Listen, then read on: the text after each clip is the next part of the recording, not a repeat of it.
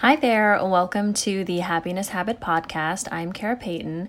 Today I'm going to touch on a topic that seems like it would be unrelated to something like happiness and our emotions, but these tendencies and these habits of relationships tend to be what all of our emotions are about.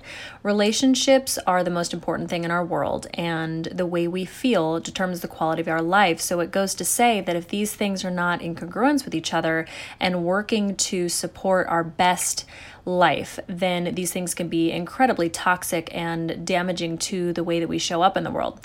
So I'm going to talk today about barriers, boundaries, codependency, and any kind of destructive, toxic relationship habits that can really affect our emotions and drag us down. Because while we think that the way we show up in relationships, it really kind of affects our emotions are actually what start first. And that is the key behind everything that I teach with the happiness habit, is that it starts with us. Everything under the sun starts with the way that we decide to show up emotionally and mentally. And if we do not have that in line with everything, we are going to create the opposite in all ways. If we show up just by default with emotions all over the place, we get kind of this crapshoot barrel bag of everything that we're pulling our jobs out of, our relationships out of, our health out of. And we want to create, I believe that anybody who's listening and anybody who's following along with everything we do at the Happiness Habit, you are not trying to create a dependency on this grab bag of what are my relationships going to turn out like. Instead, we want to show up with intention, and we are focusing on the way we show up in the world and who we're creating ourselves to be. And that person knows exactly what's in those bags, because it's not this dark, random get-all that we pick from. We create it. We show up intentionally, and we build these relationships. We build the job. We build the emotional health. We build the physical well-being. And we do this by the way we decide to show up in the morning. And I truly believe this is where it's key and paramount to begin our days with our 10 to 20 minutes to ourselves to decide how we're going to show up in the world, who we're going to be that day, and it is paramount. So what happens when we start to get loose of boundaries with where we are is loose boundaries, I would say, is probably the biggest and easiest way to define codependency. Codependency, in short, is just the inability to feel, to be, to say, to do really anything without considering someone else and someone else's starting point. So if you are dependent on what somebody else does or says for how you are reacting or how you're going to be, that is, your emotions kind of rely on someone else. That's codependency. And there is a certain amount of reactivity in close proximity and intimate relationships that is natural, but when it is absolutely crutched upon who and how and what kind of reacts to you and the things, you're conditional. If your emotions and mental well-being is kind of conditional on really something that's outside of your control, and that's key. It's not something that you can do anything about. That is by far codependency. And what causes this to become destructive is that you are no longer your own self, and you don't show up in a relationship. It's self-deprecating. It's not considering the self. It doesn't have a help.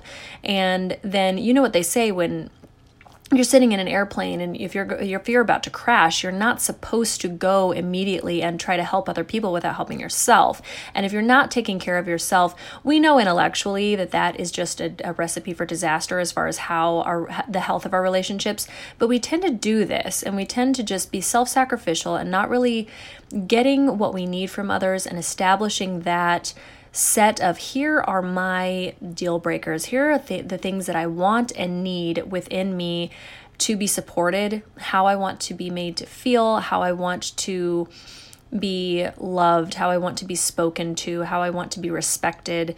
And these are the things and the requirements I have of you and your character and integrity. And if those things are just kind of fudged for the sake of love and connection, those pieces of love and connection are not actually forged in anything but sand, and it's hollow and it's very conditional, and those relationships do not last. So I would challenge anyone to really question where they get their conditions from, and if it's from outside of you, these things definitely need to be corrected. They definitely need to be brought within and taken self-inventory of, because codependent relationships just don't work, and they will eventually implode and self-destruct, and both people will end up resentful of the other, because it's this hero victim villain cycle of needing to go in and save someone, or do too much, or go to the extent of fulfilling someone else's need while negating your own. And then you play this role of, because then that person is not acknowledging yours. You went on the service without really considering your own needs, and this just is doomed to fail. So what happens is we end up overstepping our bounds, going out of our way to making someone else happy at the detriment of ourselves.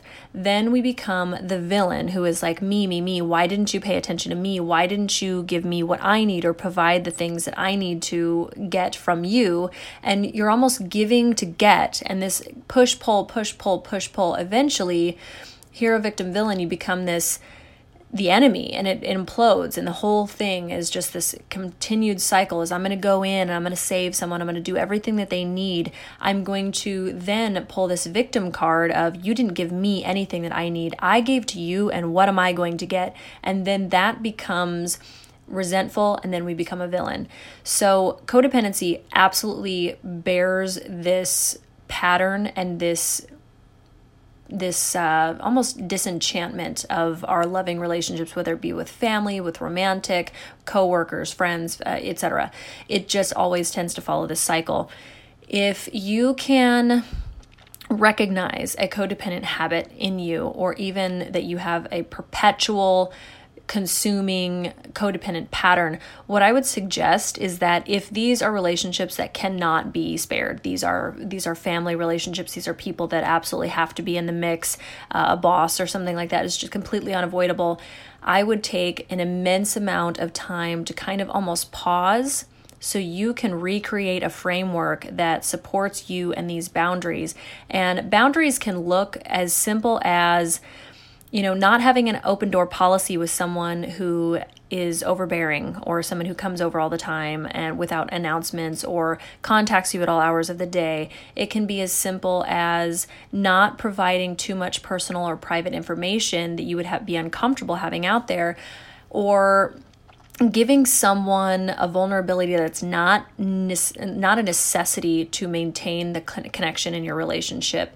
And it can look like anything else. It can be RSVPing no when you mean to say no. It can mean, hey, I need to take this day for myself. It can mean, I'm uncomfortable with this thing that you do or say, and it is a deal breaker for me, or it is something that I don't think I'm in alignment with. It means being okay to let relationships go if they need to go. It means letting someone who is experiencing a life change in their life, you can ask them if they need help, or if they need support in this time. And if they say no, and that it's a genuine no, that you're not detecting anything, it's like a push away or something, somebody you're concerned about in any real way, and you let them have their space as well as you take your own for you when the shoe's on the other foot. Boundaries are so absolutely key, and they're so very hard because we take the enforcement of boundaries, especially as someone who is codependent, as the opposite of love, the opposite of support, the opposite of goodness or healthiness in a relationship. We take it as a disconnection. And what it means is it's actually just the support of one's own self.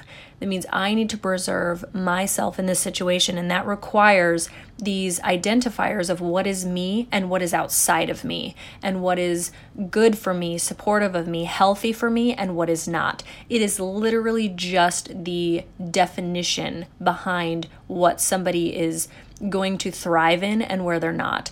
We tend to personalize this, especially as anybody who struggles with codependency, because we do not do this for ourselves. So somebody doing it to us feels very off-putting and rejecting, and definitely definitely just throws us on end because we're like, we don't do that for ourselves. We don't need that for ourselves. Why does that somebody need space from me or time from me?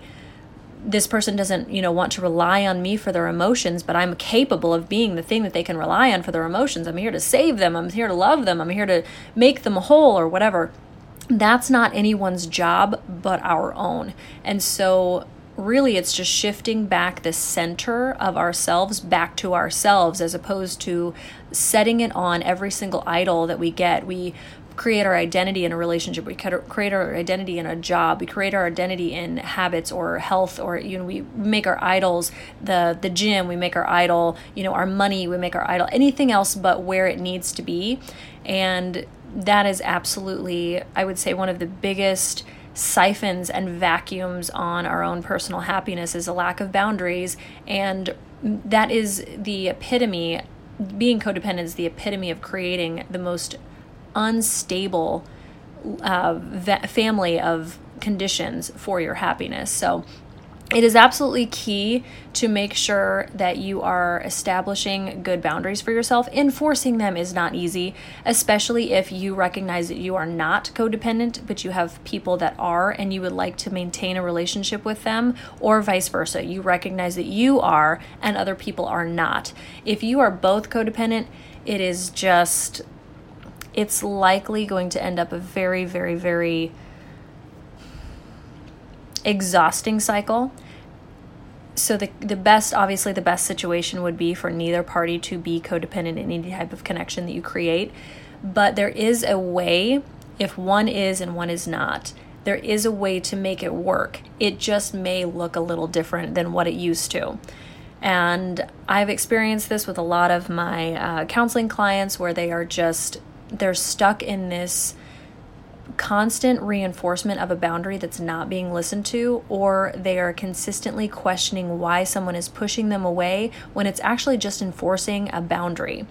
And there's really no other way to get around something like that. Self-boundaries are key. They are imminent to mental health, and it's definitely something that that we can't live without, because creating this happiness habit to where we are happy all the time, it is a constant reinforcement of an emotional well-being despite all conditions. And if we are dependent on our conditions, as you can see, that is a direct contrast. So I hope that helps. I'm here with questions. You can reach me at carapayton.com. You may reach me at hello@carapayton.com via email. And I am always available on my Instagram and YouTube channels. I hope this helps. I thought that this was a very valid topic. And I think that with the devolution of so many relationships and how our emotional and mental patterns seem to just rely more and more on comparison and outside conditions and making things on the outside more valuable than things on the inside, it definitely was an extremely valued topic, and I hope it was helpful. Take care.